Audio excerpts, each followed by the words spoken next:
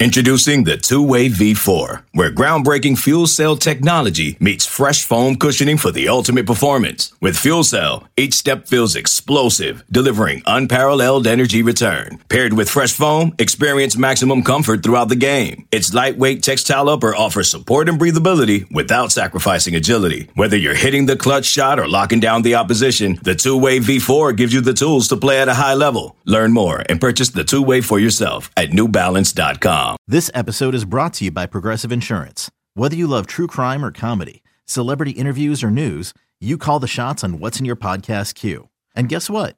Now you can call them on your auto insurance too with the Name Your Price tool from Progressive. It works just the way it sounds. You tell Progressive how much you want to pay for car insurance, and they'll show you coverage options that fit your budget.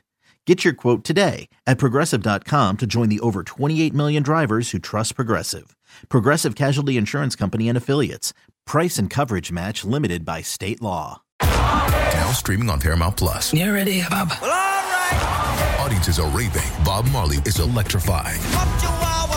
It's the feel-good movie of the year. You dig? Bob Marley, One Love. Rated PG-13. Now streaming on Paramount Plus.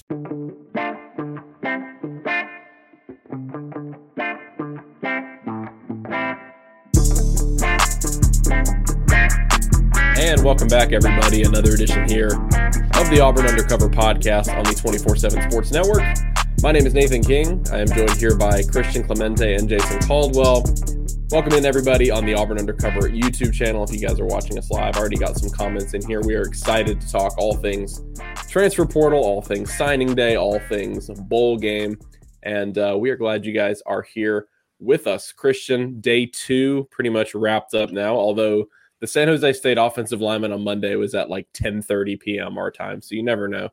You never know. He's out there on he's out there on Pacific time. I was gonna say you never know what's gonna happen for those West Coast guys, but pretty quiet second day. But going back to Monday, that was a lot of movement from both Auburn. Obviously, they lost a few guys to the portal and the transfer offers that they dished out as well.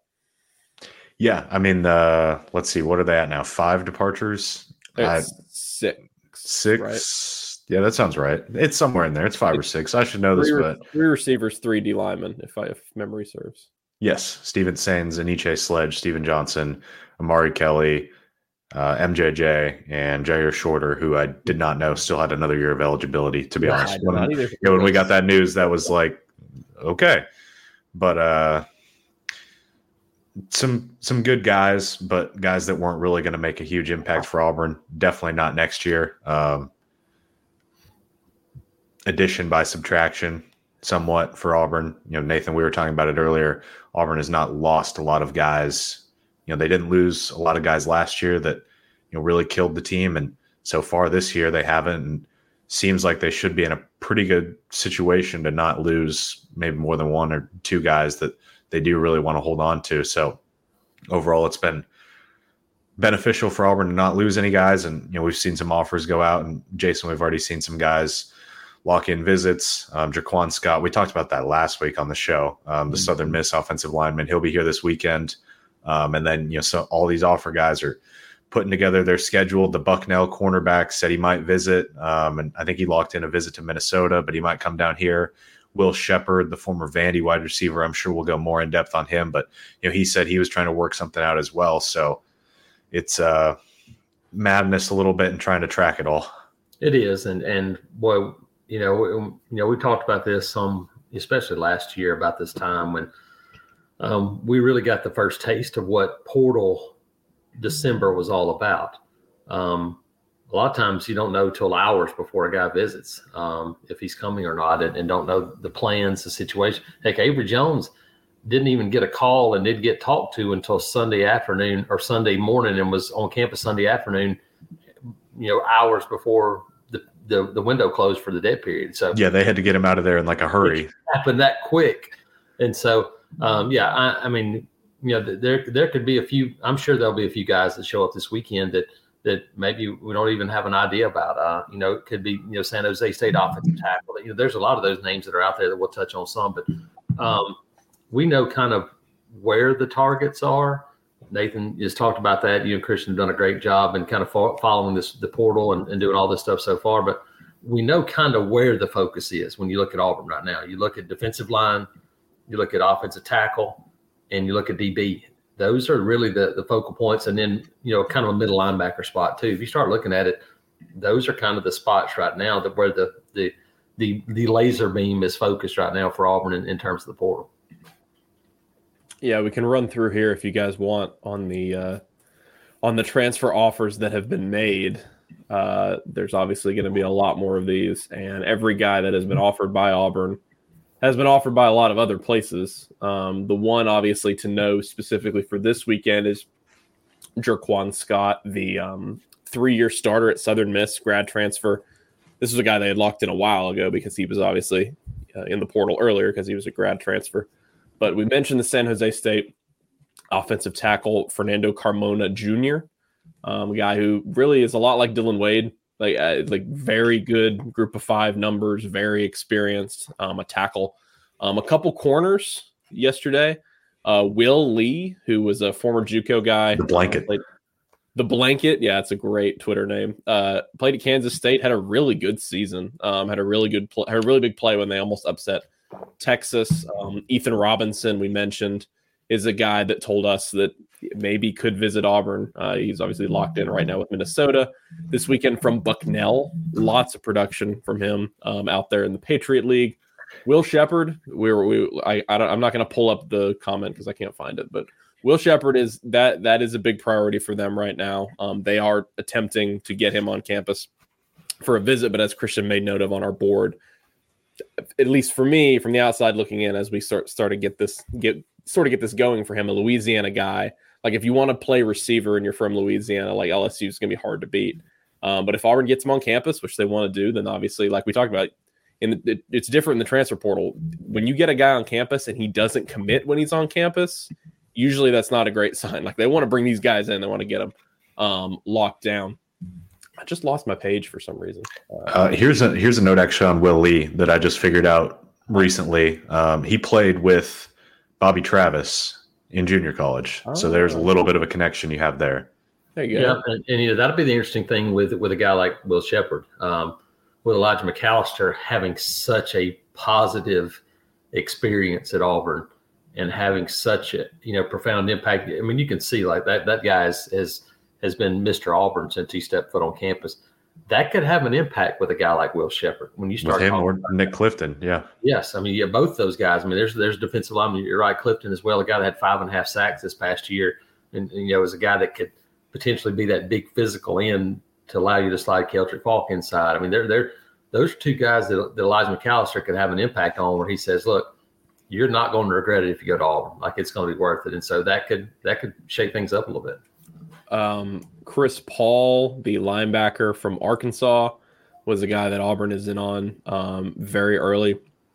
It's been reported elsewhere that he's visiting next week, and that's not something that we have gotten locked down just yet, but I wouldn't discount their reporting. So it seems like Auburn is in a good spot to at least kick the tires pretty heavily on him. That's something you had mentioned, Christian. Linebacker may be a position where Auburn might go a little heavier than people think, just because Larry Nixon is on his way out. Wouldn't be surprised if one of those other rotational guys is also gone here in the near future. Robert Lewis is a receiver from Georgia State.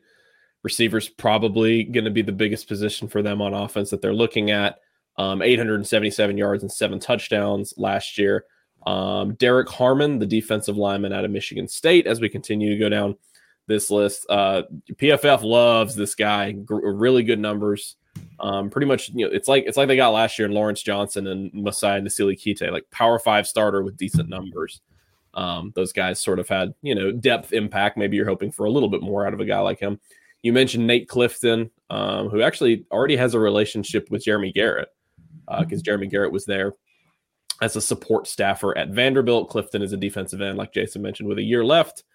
We go down the list. Some offensive linemen. Alan Herron from Shorter University, guy who started there at right tackle, a couple years of eligibility left. Easton Kitley from North Dakota, guy who has a bunch of starts at left tackle. And then we also mentioned Jerquan Scott to round things out here. So, Jason, we talked about this this morning, you and I did, about we'll kind of go through the offensive positions here a little bit, but receiver and offensive line are definitely ones that they're looking to beef up a little bit. And at wide receiver in particular, like last year, the evaluations weren't bad. Like you look at the numbers from the guys they brought in, like they were really good group of 5 players.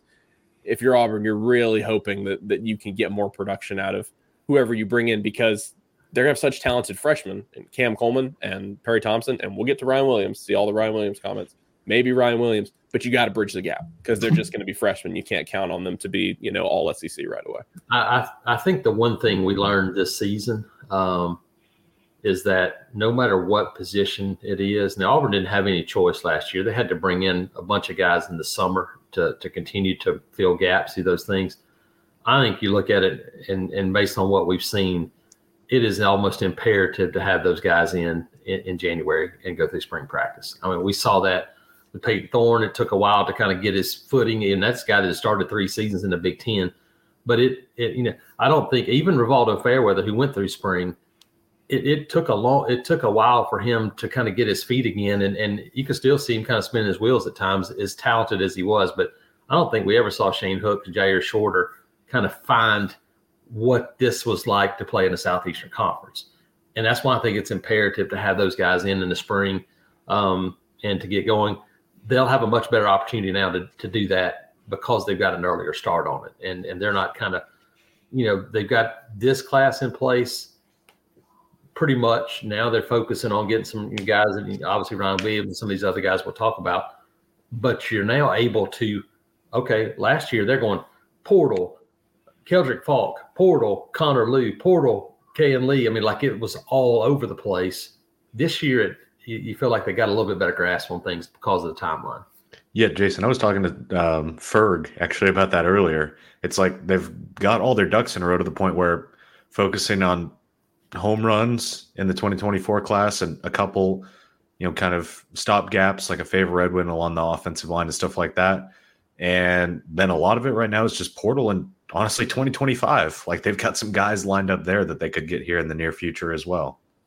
Yeah, no, it feels much different. I mean, it's still hectic because you look at the portal and you go 1,000 guys go in on day one and it's just insanity. But you look at it and go, it's not, we need 25 guys out of the portal. This is, we need a few guys at certain spots to fill, and you go, could it be 7 to 10? Yeah, it could potentially be 7 to 10 guys if you fill the right spots, but it feels much more calculated than last year, which was come one, come all. It felt like opening the tent up at a circus going, hey, we need everybody we can get. Just come on inside. And that is not what it feels like right now. Yeah, specifically on the offensive line, Jason, I think you're sort of seeing it pay off what they did last year. When they got Dylan Senda, that was 10 newcomers on the O-line. So now you're in a position where you're not, who's out of eligibility. You like guys like Muskrat and Tyler Johnson. Yep. And Senda. You like those guys moving forward. You have 3 starters coming back if you count Connor Liu. You're not panicking in a position where you have to fill depth, have to fill depth. It's like get a couple grad transfer guys on the O-line, get a couple guys who could contend for starting jobs, and then see where it goes from there. You don't need a guy like a Dylan Wade. You don't need a guy like a Gunnar Britton this time around. It was the one spot where we were kind of wondering, how's this thing going to work last year at this time? And you look up 12 months later, and the offensive line is in a better position than it's been in since 2017. I mean, it's just really remarkable to think about the job that's been done on that offensive line. And yeah, now can you go find an elite tackle to come in to move Dylan Wade inside the guard to that natural position? I think that's kind of job number one. Still looking for depth. You got you got Jeremiah Wright back, who has starting experience, and a guy that you can plug in to potentially, that kind of gives you 3.5 starters back when you start thinking about him and coming back. Muskrat's a guy that can play multiple spots. The bowl practice this spring will be big for him because he basically just kind of got thrown into it and had no chance to survive, after that, making that late move from Northwestern, but guy that they feel like is talented. And so you look at it and you go, hey, you always want to shoot for 8 or 9 guys. You feel like you've got a lot of us a head start to that right now, which is pretty remarkable to see. So, I think they find that if they found an elite offensive tackle that they felt like, boom, this guy's going to come in January and be our guy in the spring, then all of a sudden this is an offensive line that has a really, really different look based on what we saw, especially at the end of this regular season.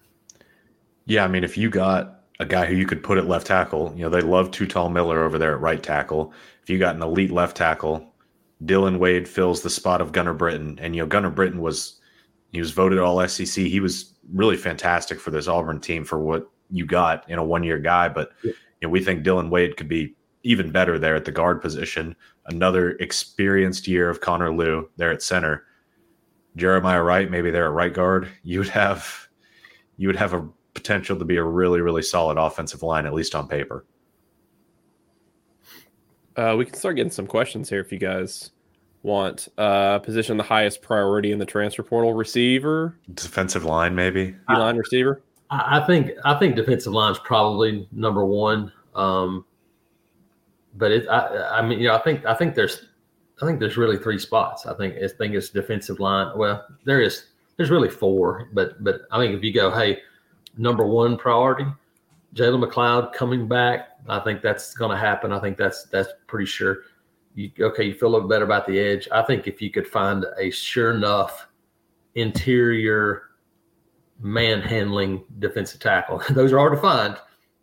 That would probably be number one on the wish list, depending on what Marcus Harris does. Marcus Harris comes back, then all of a sudden you feel a whole lot better about that defensive front. But you'd still like to have another one of those guys for sure. I'd probably lean there. I was going to say, Jason, like you and I were talking today, that they've got a blueprint on both sides of the ball. They know how many guys they want right now. And again, like we talked about at the beginning of the show, they have done a great job of damage control. Like these couple, really since, I might be missing somebody, but since like Bo Nix and Kobe Hudson left, they have not had a bunch of highly, highly productive guys transfer out. I'm not predicting anything. I'm just saying like the odds of that continuing, maybe not even this year, but next year, like guys leave sometimes, and sometimes really good players leave. And so I'm just saying, the caveat to all this transfer stuff, we're 5% of the way through the winter window now, only going into day 3. All of this could change with one Instagram post tomorrow about a guy going to the draft who we didn't think was going to the draft. That's where it is for me. For this group, it's more NFL than it is transfer. Yeah, like Rivaldo and Marcus Harris. Yeah, I think Rivaldo, Marcus Harris, Keontae Scott, Jalen Simpson. I think he's probably gone. He's an older guy, but you start thinking about Rivaldo, Keontae Scott, Dylan Wade, Marcus Harris, Dylan Wade. Any of those guys say, you know what, I'm going to take a shot. Then it starts to, then it's a bigger blow. And you're right. But I don't feel like, it doesn't feel like from a transfer portal feel right now that's going to be the case, because it sure feels like from an NIL standpoint, on the victory standpoint, you start to see guys going, okay, look, I'm in a pretty good spot here. I don't have to go anywhere else to look for it. And I think that's a huge thing for Auburn moving forward.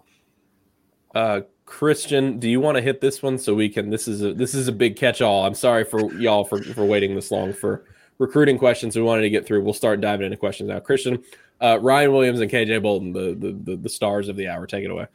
Yeah, we'll start with Ryan Williams. Jason, this is someone that we're going to go and see on Friday night playing Super 7, going up against Clay Chalkville as Saraland looks for its second straight 6A title. We're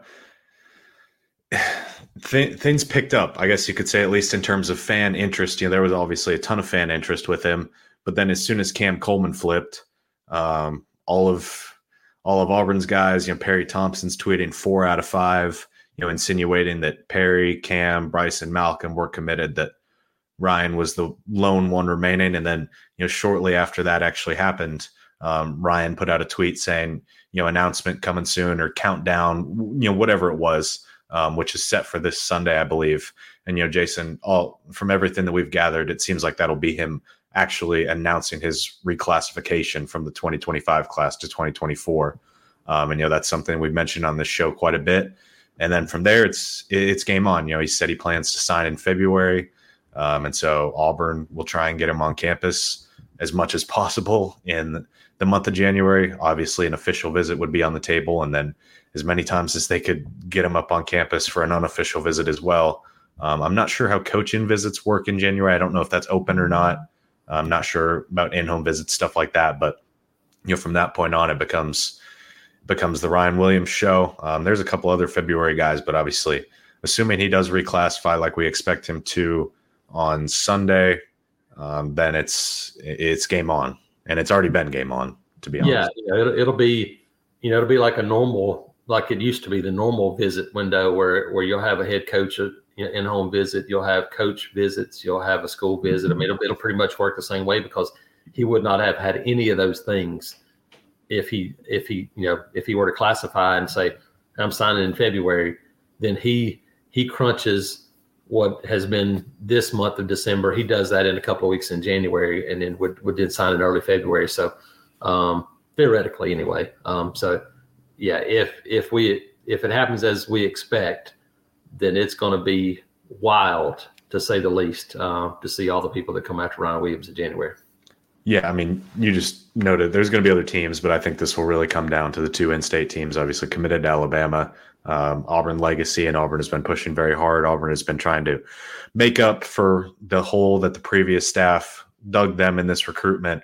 And to their credit, Marcus Davis and Hugh Freeze have done that. They've got him on campus quite a bit. He really likes Auburn. He really likes Alabama. What I've been kind of saying on the board is 50-50, maybe leaning one way one day, leaning one way the other day. It's kind of back and forth like that a little bit. Stars want to play with stars. There you go. That's the other thing. Obviously, Alabama has some dudes, and they're bringing in some dudes in that 2024 class. We've seen one in Isaiah Bond, but Auburn is bringing in a lot of dudes in its 2024 class at receiver, and that's something that's very, I think, intriguing for Auburn when Ryan looks at them. It is. It's sometimes counterintuitive to think about it that way. You think about, hey, I want to be the guy. I want to come in because I want to be guaranteed that I'm the guy. And you look at it, competitors want to compete, but they also want to win. And we've seen it with this wide receiver group, especially, but we've also seen it at linebacker. We've seen it with Demarcus Riddick, DJ, Joe Phillips, Emmanuel Waller coming in. We've seen it where these guys go, look, I know there's going to be competition, but I want to go play with those guys.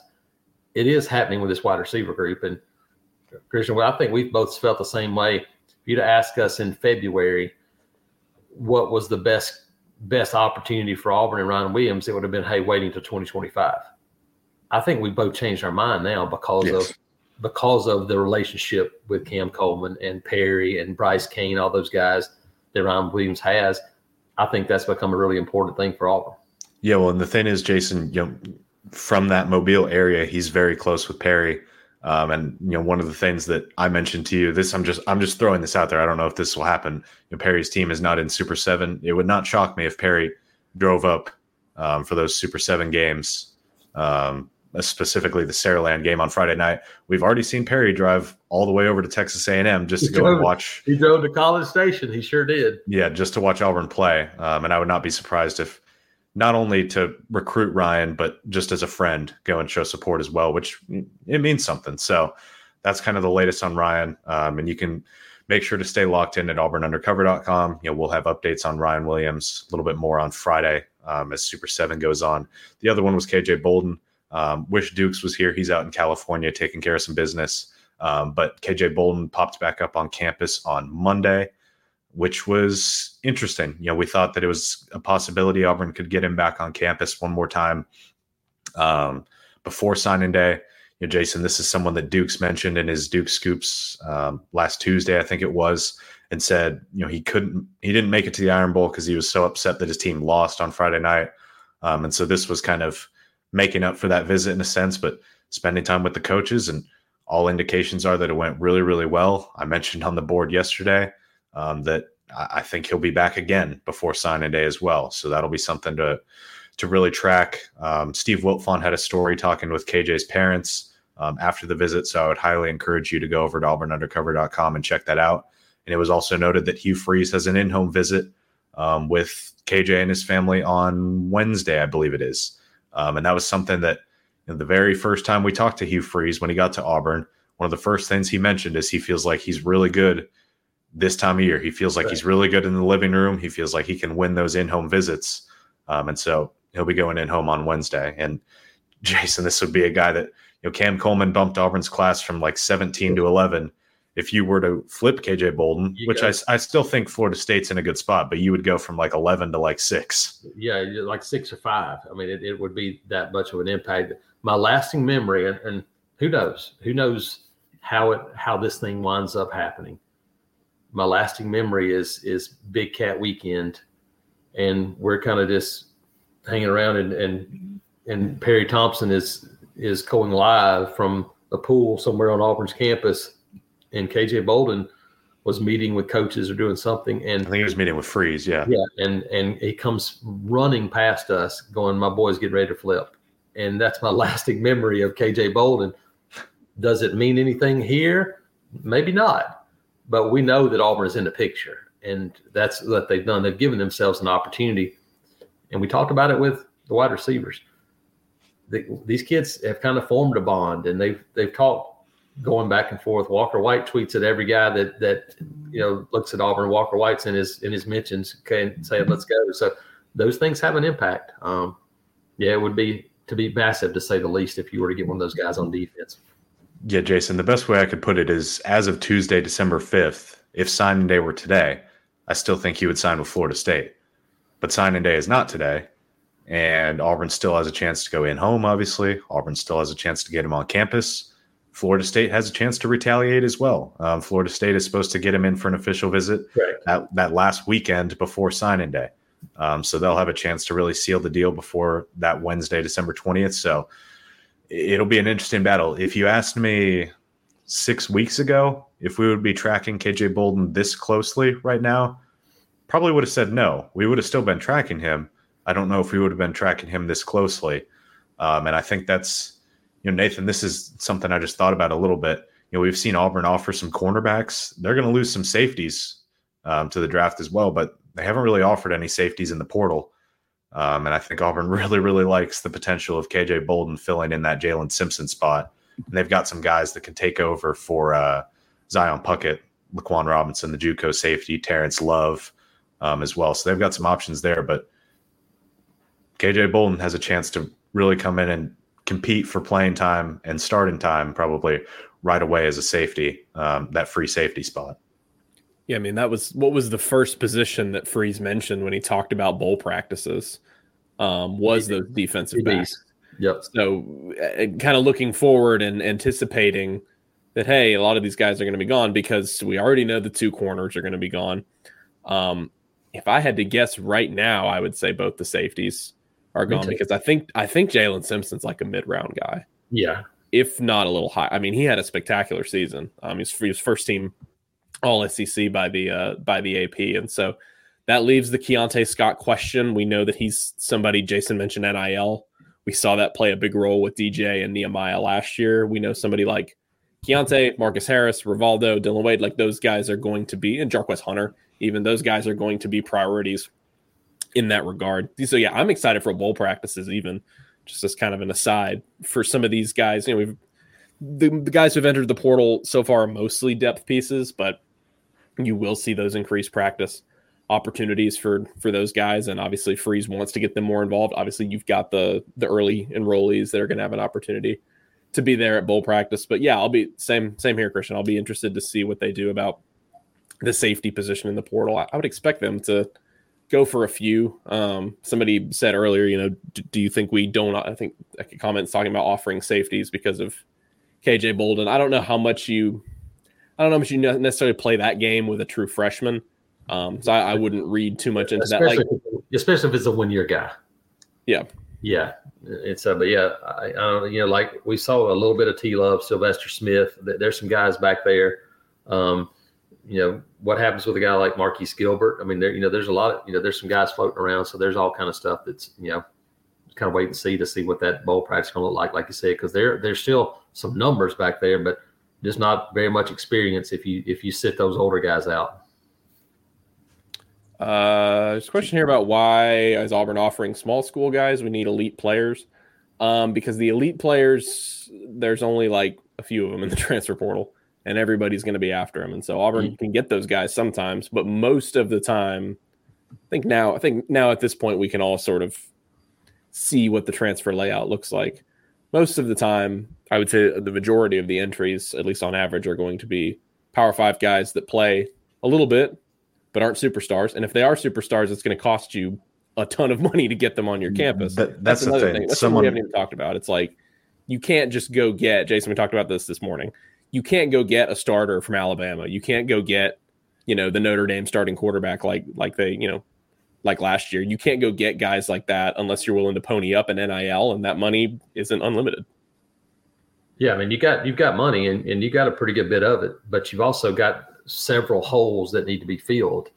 And you start going, okay, you're right. I mean, hey, you throw a couple of $1 million at 2 players, and all of a sudden you go, okay, then where do you do it? Here's the other part of it too that people have to remember too. Now you've had a year to understand, okay, what do we need?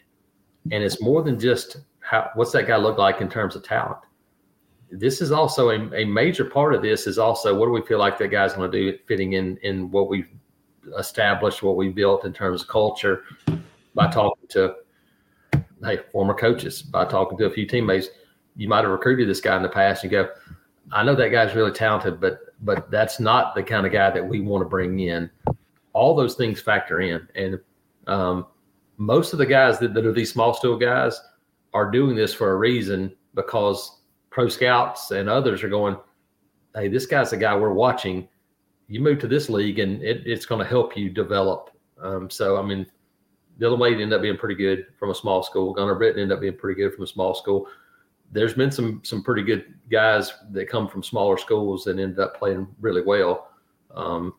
Just didn't work out really. Really, wide receiver spot was the one that this kind of fell flat a little bit for him this year. Well, and Jason, this we hit that question right after this. I was just going to mention, this brings me to the quarterback debate as well. For Auburn, everyone's saying, go get a quarterback. Would you rather keep Peyton Thorne and put some actual pieces around him? Would you rather have that NIL money towards Ryan Williams, Will Shepard, Robert Lewis, some of these other guys, a tackle to move Dylan Wade inside, build the defensive line a little bit? Or would you rather go get a good quarterback but not have guys around him? Yeah. You're right. I mean, you start going like, are you going to try to be the Dallas Cowboys and give $50 million?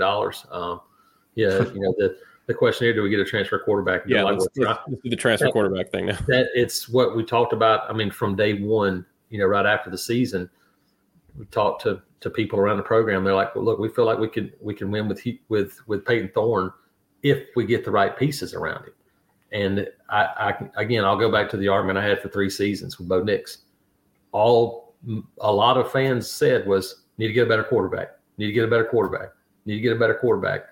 That better quarterback is going to the Heisman Trophy ceremony this weekend. He's pretty darn good. Had better players around him, better skill guys, better offensive line. Is Peyton Thorne Bo Nix? No, I don't think Peyton Thorne's Bo Nix, but I think he's good enough to win if you're better around him. And I think that's where the focus has been for them. Now, I think we've all 3 said too, does that guarantee they won't get a transfer quarterback? No. But I don't think it's the priority for them at the moment. But if the right guy pops up, who knows? But it sure feels like it's more, hey, let's get better everywhere else right now and see what happens. Yeah, I mean, this is a great comment from James. Yeah. We saw what Peyton looked like with Jaden Reed and Keon Coleman. You give him Cam Coleman, Perry Thompson, Bryce Kane, Malcolm Simmons. Let's say you go get Will Shepard and you go get another transfer wide receiver, maybe Robert Lewis. Second year of an offense. Year of an offense. Build that O-line up again. And guess what? That running game that you leaned on that was really, really good will only be better with other pieces around it as well. So yeah. I mean, you look at the quarterbacks, and again, the quarterbacks that we just talked about, whether it be Bo Nix or Michael Penix or a guy that I think is going to win the Heisman Trophy from LSU and whoever it is, all those guys were guys that were second year in a system, that had played a year in a system, and quite honestly, Peyton Thorne played half a year in a system, because most of the season we saw this year was not the system that Peyton Thorne ran week 1, week 2, and week 8 through 12. That middle stretch was not the system. And so now you have a year to build on that and try to improve everywhere else. When you need mealtime inspiration, it's worth shopping Kroger, where you'll find over 30,000 mouth-watering choices that excite your inner foodie. And no matter what tasty choice you make, you'll enjoy our everyday low prices, plus extra ways to save, like digital coupons worth over $600 each week. You can also save up to $1 off per gallon at the pump with fuel points. More savings and more inspiring flavors make shopping Kroger worth it every time. Kroger, fresh for everyone. Fuel restrictions apply. This is Tony Kornheiser's show. I'm Tony. You expected someone else? So what exactly is the show about? I don't know. It's a sports show nominally. Football's over, but we're finally at a point where things matter in college basketball, and baseball season is on deck. Greatest 3 words in the English language, pitchers and catchers. We have some of the best voices come on and explain what matters or what makes an upset, like Ryan does, 9/8. No, that's not an upset. No, yeah, it is, Bob. And if you're lucky, I might just tell you about my search for discounted sleep pants or my worries about what my dog just ate. Listen on the Odyssey app or wherever you get your podcasts. When you have sports mixed with your pop culture, along with humor and celebrity interviews, your earbuds are enjoying The Rich Eisen Show. Dan Orlovsky, are you still a Jaden Daniels is the best quarterback available in the draft guy? I think the 3 things that make it stand out for me are, number 1, I think his ball placement versus man coverage is the best in the draft. Every quarterback in the NFL is accurate. He's got the best on tape. Number 2, most transferable stuff to the NFL. And then I think the 3rd thing is pocket peace. Search for The Rich Eisen Show on YouTube or wherever you listen. So here are some of the. This is one thing about Thorne and the quarterback argument, and we had to get to this at some point because I know it's what people want to talk about. First of all, you're so unsure of things, of how transfers will pan out immediately. It's such a. It's just I hesitate to say crapshoot because you can do some projection, but a lot of the times you just never know. And some guys could flourish immediately, or like Jason said, some guys could take their biggest steps in a year or two, and not to paint it with a glowing orange and blue brush, but that point about what did Thorne do when he had a good O-line, when he had a good running back, and he had good receivers at Michigan State in 2021, he was pretty darn good, and they won 11 games. Now, most quarterbacks are going to be pretty good if they have a couple NFL receivers to throw to. That's the point, right? That's the point. It's very difficult, and I think that goes a lot to what Jason was saying about we saw kind of what this offense could be capable of this season. Now, do there need to be improvements across the board? Absolutely. Hugh Freeze will lay blame at every single possible area, including himself, including the play calling, including how the offense was structured, the receivers, Peyton Thorne himself, the offensive line. It's all over the place, but you can't put it on just quarterback. But one thing that I keep coming back to is I don't think there are many, and like Jason said, they don't want to get in a bidding war right now for a quarterback. Just to put it plainly, they already paid a lot for Peyton Thorne last year. You look at the quarterbacks that are in the portal right now, the top guys, which one of these guys stands out? And you stop me when I say one, guys. Which one of these guys stands out and you are like, wow, he would be way better than Peyton Thorne, talking about what they've proven. Aiden Childs from Oregon State, Dante Moore from UCLA, Cam Ward from Washington State, Will Howard from Kansas State, Riley Leonard, Brock Vandegrift, Dylan Gabriel is hard to argue against, but he's going to Oregon. Here's the thing. Cam Ward might be one of my favorite names in the portal, but you're probably going up against Ohio State or Florida State or maybe Oregon. Dylan Gabriel might be Oregon as well. You're going up against some really big teams in terms of NIL and what they can offer. And if you're Auburn, you don't necessarily have that same luxury of having a full roster around them. It just goes back to the same thing I just said. Would you rather have the elite quarterback with okay receivers, or would you rather have a solid quarterback with really elite receivers? Personally, I would rather have the second. Well, I go back to, and it's a different game in the NFL, but you look at the NFL and there's a reason why teams draft really high because their roster's not very good. There's a reason why number one quarterbacks that are drafted first overall are usually guys that aren't very good for quite a while in the NFL because they don't have the guys around them. And it's over and over and over again. And Brock Purdy's, he may win the NFL MVP, and he was the last pick in the NFL draft. Does anybody think that's the most talented quarterback in the league? Nope. They got better players around him. And you know what he goes, okay, I got better players. I can distribute the ball. I can do these things. It works the same way in college football. No matter where it is, you look and you go, hey, who's got some really good pieces around the quarterback to allow those guys?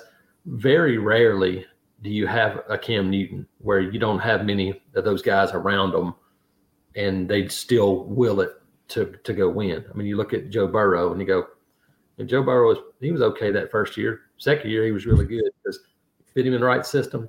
You got 3 NFL receivers around him. All of a sudden, things go, hey, that looks pretty good. Yeah, they're really talented offense. That usually makes that happen. That's the goal right now, is try to get better everywhere. Yeah, if you're throwing to Jamar Chase and Justin Jefferson in college, you're probably going to be pretty successful. Yeah, that comment popped up as soon as you said that, Jason. Joe Burrow had some dudes, but it was in that second year that he did. He wasn't nearly as good in that first season. There was a comment I wanted to get to here. I actually like this comment. Oh, okay. Doolittle. Corey asked if someone like Vandergriff would make sense from an NIL perspective. That was a name that was really popular when he went in. Jason, you and I were talking about this today. You already it's tough. It's not a terrible idea. If it's 12 months ago. Correct. You might already have 2 young, talented quarterbacks. Yeah, you're all in if it's a year ago at this point. Yeah. The question you have now is part of this too is what do you want to be? If you go in and go, hey, we're going to go get another transfer quarterback to compete, and you lose your young quarterbacks, then you become, and hey, it's worked some, but USC or whoever, where you go, well, every year we're just going to go get a transfer quarterback. I understand that in theory, but it's hard to make that work and go win elite championship. We'll go to USC, perfect example. Caleb Williams, fantastic. Really good players. They have anybody on defense. They still recruit guys on defense, and they're not really talented on that side of the ball. You got to have people everywhere, and you got to have guys surrounding your quarterback. They did. They still lost how many games? 5? 4 or 5 games? I think they went 7-5. Yeah, you got to have those pieces in place. And, Brock Vandegrift's a guy that's really talented, but here's the thing. Do we know much more about him than we do Holden Gardner?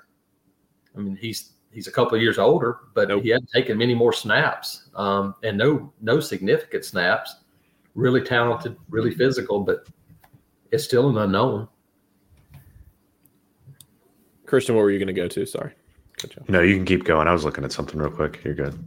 Yeah, I don't think Freeze wants to be that in the quarterback room, Jason. I don't think he wants to. You had to with Peyton Thorne. Yeah, but you already had a transfer room. You already had Robbie Ashford and TJ Finley. And that's another thing too, is again, just like every other position on the roster, you never know.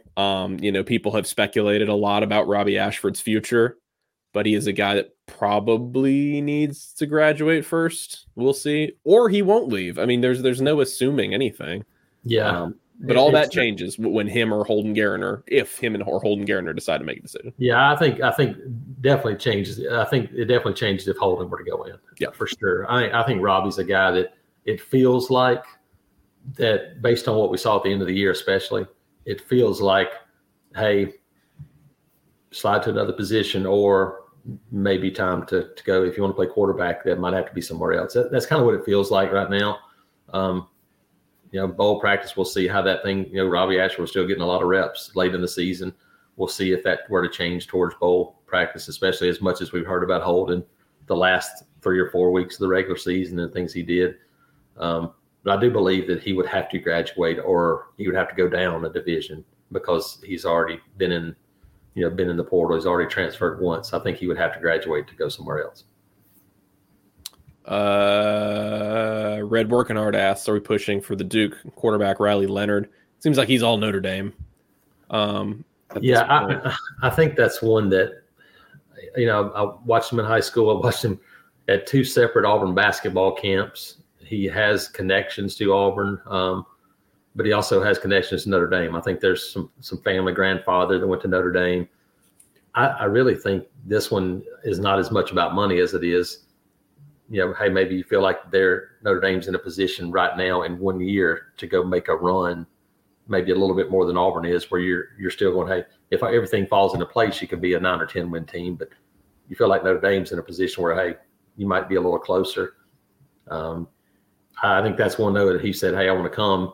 Then you would say, come on. But it's going to be a 1-year guy. And then that's where you then would fall into that trap of immediately having to go get probably at least one transfer quarterback next year, maybe two, because you would have nobody with any experience on the roster. The question is Tyler Fromm coming back. Jason, you had the story in the interview with Luke Deal is back for his 6th year. Tyler Fromm could come back. As far as we're sort of aware right now, they would like to keep that tight end room pretty intact for next season. Yeah, I think, Christian, we've talked about it. I think they would like to have all those guys back if they could and run with them another year. Not a great year in terms of tight ends for them right now. They feel really good. Already have a tight end commitment in 2025. So haven't heard anything on Tyler Fromm and the other guys yet. All we know is Luke Deal. I feel like a guy like Brandon Frazier, I think he's a guy that could probably be back for another year. Kind of had his first really his breakout performances this season. And the things he did. So, I would imagine we'll start to get more of, we talked about we'll probably start to get more of those kind of types of announcements and guys saying, hey, I'm running it back probably here in the next 4 or 5 days with graduation coming up Saturday. Yeah. And I think the tight end room is really interesting. Me and Christian were talking about this the other day. I mean, they like Micah Riley a lot. He's a guy who plays, I think he plays more than people realize. Like he was in on a lot of snaps this year. I think if you can convince him to stick around, you've got a situation where you're like, look, it's going to be Rivaldo again. They hope as your main pass catcher. Then you've got all those other experienced blockers. You can sort of pitch to Micah Riley and say, all those guys are going to be gone. Like in 2025, you will be the only returning guy. You're built similarly to Fairweather. You're really athletic. Let's get you involved in the passing game. You'll be super experienced in the offense. And so, like we were just talking about, that's a room they want to keep altogether.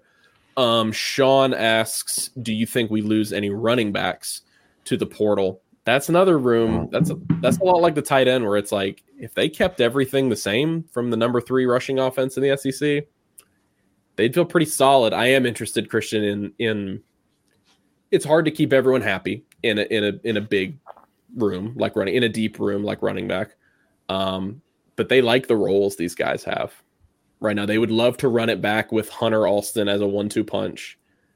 Jeremiah Cobb continuing to rise. Maybe, he's a guy who could become a superstar any day, really. Brian Battie, odd man out is like the wrong word and is way too derogatory. But his usage did kind of fade. Maybe he didn't get used as much as he thought, as they thought down the stretch this season, but you still love to have a veteran guy like that. So honestly, without a running back committed in the class right now, I think they'd be perfectly fine with having that same group for next year.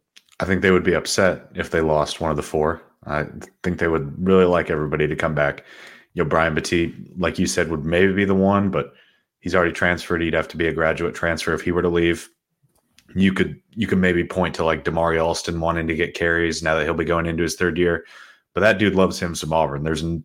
I would be absolutely stunned if Damari Alston left. And they don't have Longhorn everywhere. All right, I'm just saying. That's true. But the other thing is too, Jarquez is here for 1 more year, and then you would give the reins over to Damari, and I think Battie would maybe be gone after that year as well. So then you would say, Damari and Jeremiah, it's your room next year. How about it? Bring in Alvin Henderson and maybe another guy in the 25 class as well, and then you're back to 4 in a good spot. So if they lost one, they would be upset about it. Let's keep rolling through some comments here to close things out. Off subject, you guys know about DeMario Tolan's status with the team? I do not, but that's actually an interesting question that might be worth sort of looking into down the line here. Corey asks if any potential names not participating in the bowl game. Not yet. We know of one who is, because Jalen Simpson said on Instagram that he's going to play in the bowl game. Speaking of guys who love them some Auburn, that is definitely one of the, not to say that if you don't play in the bowl game, you don't like your team. That is not that at all. So we'll see. It'll be a hodgepodge like it is every year. There'll be different guys in different spots we haven't seen. Yeah, I would say, just spitballing, I would say guys like DJ James, Nehemiah Pritchett would be the guys that I would lean towards. They haven't said anything. Jalen said it when all throughout the season. Hey, I want to play in the bowl game. I want to play in the bowl game. They want to win a bowl game. That's part of it too. So, there's honestly not a bunch of those guys that you look at going, hey, I'm going to be a really high round draft choice, like especially like DJ probably will be. He'll probably be the highest graded guy, I think, from this roster this year. Most of the other guys, you go, hey, I can help myself if I go play in a bowl game and go play well and do those things. And so it gives them a little bit of fire to go out there and play one more game. I will say, too, something to remember. Somebody brought this up to me today. Tank Bigsby opted out of their bowl game in Birmingham and then came back. So if somebody opts out or there's some sort of like murky situation, and granted his was a little, I mean, we thought he might be gone for a little bit, but don't take it as gospel, somebody opting out of a bowl game, that they're just completely out of it. They might be, mulling over a draft decision because the deadline is January 15th. May have been dealing with an injury and Micah Riley. I don't want to go play and not be full speed, that kind of thing. So there could be some of that stuff too. But then, you're going to be around and going to be. So we'll have an idea pretty soon. Yeah, like you'll be with the team and stuff. Yeah. We just talked about this. Could Jarquez Hunter go to the draft by chance, or is he staying? I think he would get drafted. I'm pretty late round guy. I think he would be drafted, but I think they're going to make a good pitch to him with NIL, with looking to next season of like, dude, we could have gotten you to 1,000 yards. If I think he knows it was on him at the beginning of the year, that the reason why he kind of had a little bit of a step back and missed some practice time and all that stuff. And he admitted that it took him some time to get churning at the beginning of the season. He was on pace for 1,000 yards though. And so they'll kind of pitch to him to be able to do that again. He is a guy who could leave for the draft theoretically. But he's on that short list of guys that they're really going to be wanting to get back. The interesting thing about Jarquez is that he has basically the amount of carries that like Herschel Walker did in one season. And he's played 3 years. He has 300 some odd carries. I'll have to go back and look. I'm pretty positive that Jarquez Hunter has still not carried the ball 20 times in a game in his career. So he has not been overloaded, and that's right. That's what NFL teams are worried about.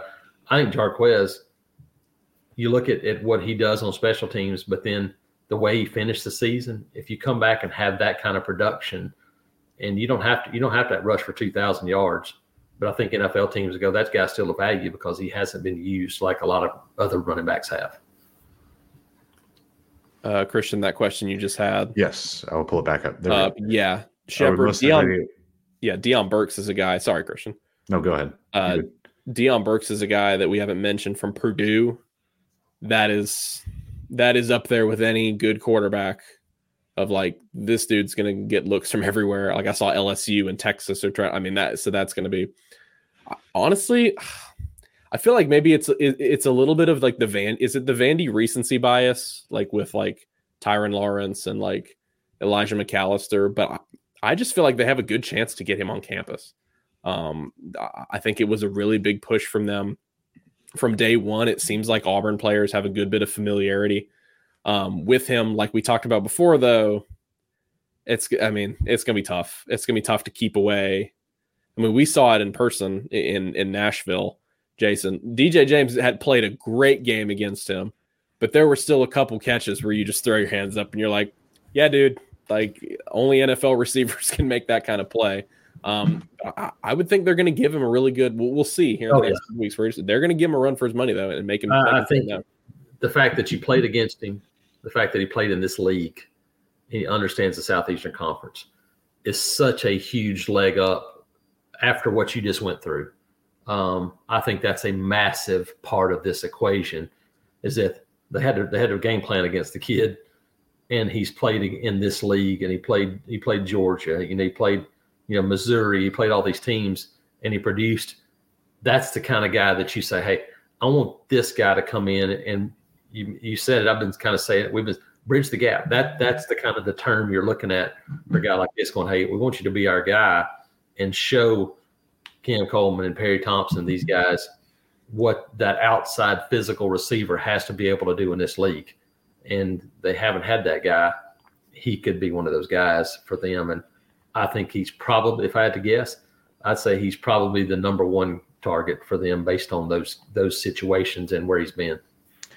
Yeah, I'd agree with that. I think he's the number one target. I think if I had to just say most likely as of right now, you would probably say the Georgia State wide receiver in Robert Lewis. This is someone had a note up on the board earlier today. Marcus Davis and I think it was Cadillac was with him, went to go and see him actually today and visit him. So he's a guy that, maybe could pop up on campus as soon as this weekend or something. Really productive year, like 70 catches for 800 something yards and 7 touchdowns, something like that. Yep. So if you're talking most realistic, just zooming out completely, you would probably say Robert Lewis, but I think Will Shepherd will be. Look, I think they want to bring in probably 2 transfer wide receivers. So maybe it could be these 2. I think Will Shepherd will be the number one target, though. Jason, I would agree with that. Corey, thank you for keeping me in line. I was thinking of, where did they play in 22? The Citrus Bowl. That is the bowl that Tank opted out of. He did play against Houston. But yeah, the point still remains. But yeah, he opted out the previous year. Donovan had a question about the D line this year. Do you think it is a key position for us to hit in the portal? Yeah, about 20, 25 minutes ago, we were asked about top position to go after in the transfer portal, and defensive line. Yeah, defensive line is definitely up there. There's a bunch of, we haven't even gotten to the A&M guys. Sorry, there's a couple questions about the Texas A&M guys like Walter Nolan. It's LT Overton, I believe, is the other name. Levius Overton, the kid from Georgia. Walter Nolan is going to be, he's going to be paid a ton of money. Tennessee kid. They were in it, for him too. They were going to unload the bank, I believe. Will Auburn kick the tires? Yes. Will you kick the tires to figure out, is it worth it from an NIL standpoint? Does it fit what we're looking for from a character, style, all those things? Again, we talked a little bit about it. It all goes into it, but there's no question that defensive line is a focus for them to try to find at least a couple of guys to kind of get you a little bit more push up front from that defensive front.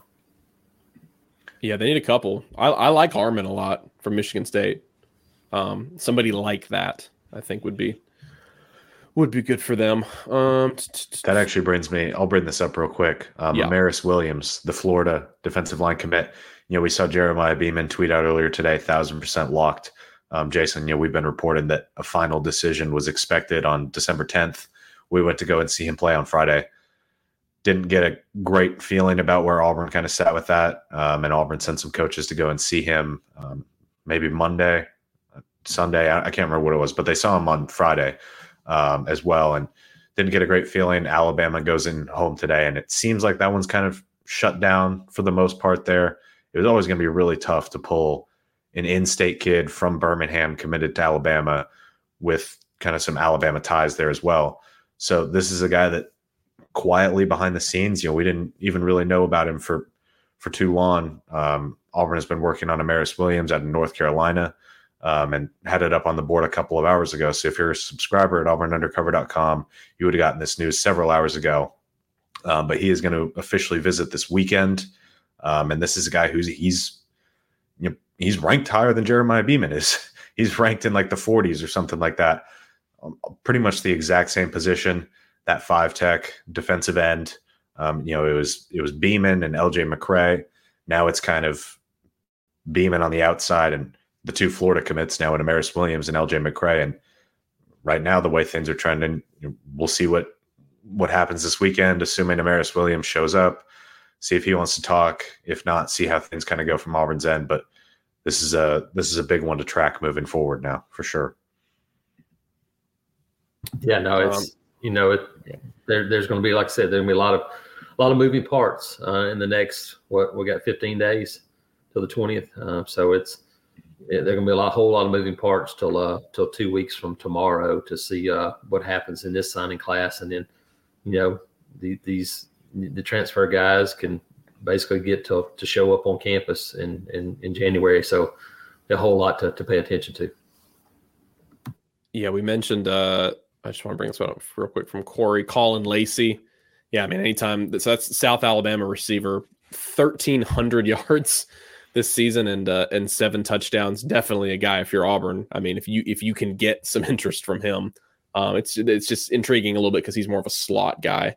But I think if you can get somebody like that, you'll certainly take it. Deion Burks was the name that was brought up a while ago too in a question from Purdue. And we talked about him a little bit, having a bunch of interest from other programs. There's a bunch of really good receivers, and you have to think if Auburn can get one of those high-level guys, again, to bridge the gap between some really talented freshmen. Going back to our earlier point on Damari Alston, he just tweeted 6 minutes ago, "We need KJ." So that's a guy. That's a guy who likes he likes his role at Auburn. He likes being at Auburn. Let's see here. I think maybe we are getting close to wrapping up. What do you guys think? I'm trying to go through here. Christian, is there anything else you want to hit on? I think we've hit through most of the parts, most of the names. Yeah, I was gonna say, like, I know we should do every question, but Jason, let's touch on Super 7 just a little bit because we haven't really talked about that. I mean, we haven't talked about Cam Coleman at all. Absolutely. I mean, that happened on Friday. Now with the portal and everything, it's almost old news because of everything that's happened. But it's so huge. You know, Nathan, you pointed out he's the 3rd highest rated commit in Auburn history right now. Yeah, he deserves. And honestly, to wrap it up by talking about him in the Super 7 is probably right. We'll get to see what I think is going to be a really fun game to kick things off Wednesday night. Cam Coleman, really cold game. It's going to be a little chilly in Tuscaloosa, but Cam's a guy that has, we've been talking to, watching for 2+ years now, and to see him commit and say, hey, it's done, it's over with. Just a massive get for Auburn. There's just no other way to put it. And I mean, you know how big Perry Thompson is. Cam is built different. He's long, lean.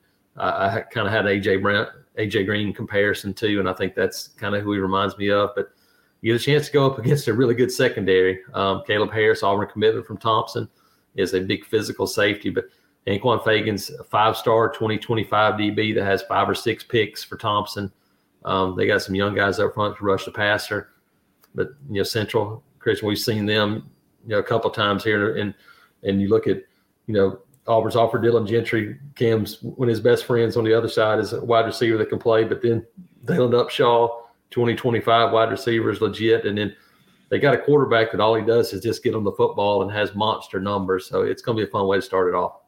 Yeah, Jason, I think one of my favorite Cam Coleman stories is, I think this is right before I joined on here at Auburn Undercover, but when you first went out there and saw Cam for the first time at a Central practice, and Patrick Nix specifically made note of that to you. Yeah. Carmelo English was a kid that ended up committing to Auburn, wound up at Michigan. But he was the guy that everybody was coming to see, and I walk out day one, and I've known Patrick Nix a long time, and he says, that guy's an NFL receiver. I'm like, but that tall? He's like, yep. And he said he's still learning. And what I didn't realize then, I didn't really realize until a couple of weeks ago when we talked to Patrick after the Auburn Central game, and he's like, this kid's still supposed to be a junior. He's only 16 years old. That's so he's still just kind of maturing physically, and he's already done the things he's done. We saw his coming out party last year. Yep. They're playing IMG Academy, and he catches a pass and proceeds to Sammy Coates about 5 guys in a row and throw them down to the ground.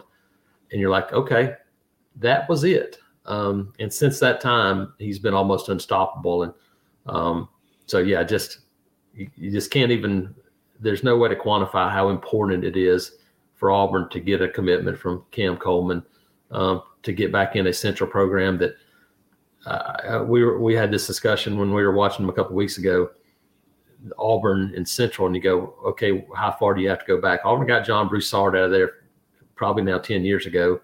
He was a DB that was highly rated coming in, but never really panned out.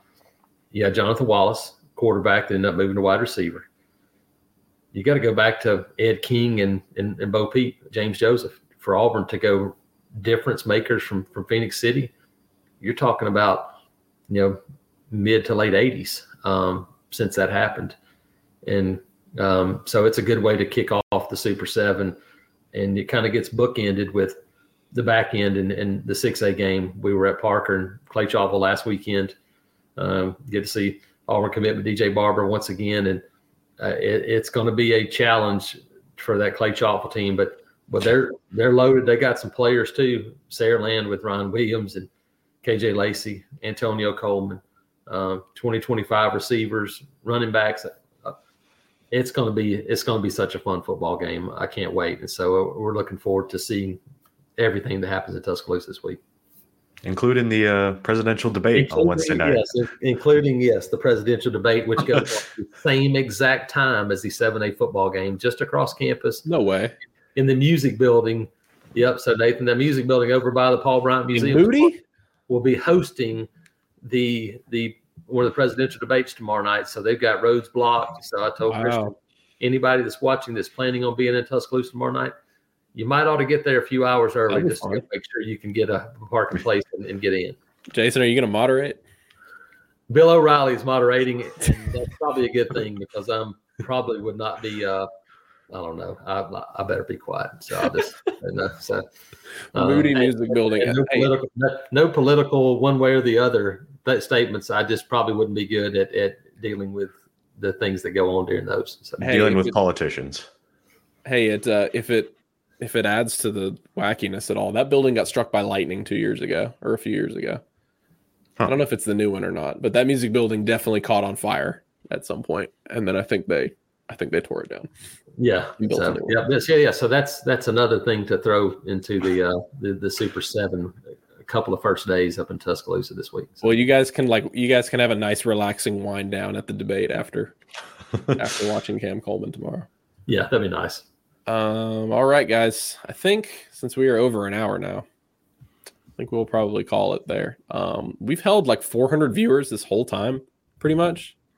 That's pretty crazy. We appreciate everybody for joining in. We'll do the plug here at the end because that's what we should do. If you're watching on YouTube and you guys are not a subscriber at our website, we just had a 75% off deal, and then they followed it right up here with a nice little flash sale for the transfer portal week at 60% off. So I believe I calculated it out. I think it's 82 cents a week. It's 51 cents a week, Bruce. I think it's like 82 cents a week. So less than $1 a week. We would love to have you guys over there. We're having a ton of fun. I know you guys are. I'll speak for myself, though. It's been a really fun time over at our website, and we're continuing to try to make great VIP content for you guys. And everything we've talked about in here, we've talked about in stories and have been previewing for a long time. So auburnundercover.com. That deal runs until Wednesday night. So you have pretty much a whole nother day to go jump on that and join the family over there on the message board. So we appreciate everybody for being on here today. For Christian Clemente and Jason Caldwell, I'm Nathan King. We'll catch you guys later. Everybody have a great rest of your week. Talk to y'all soon.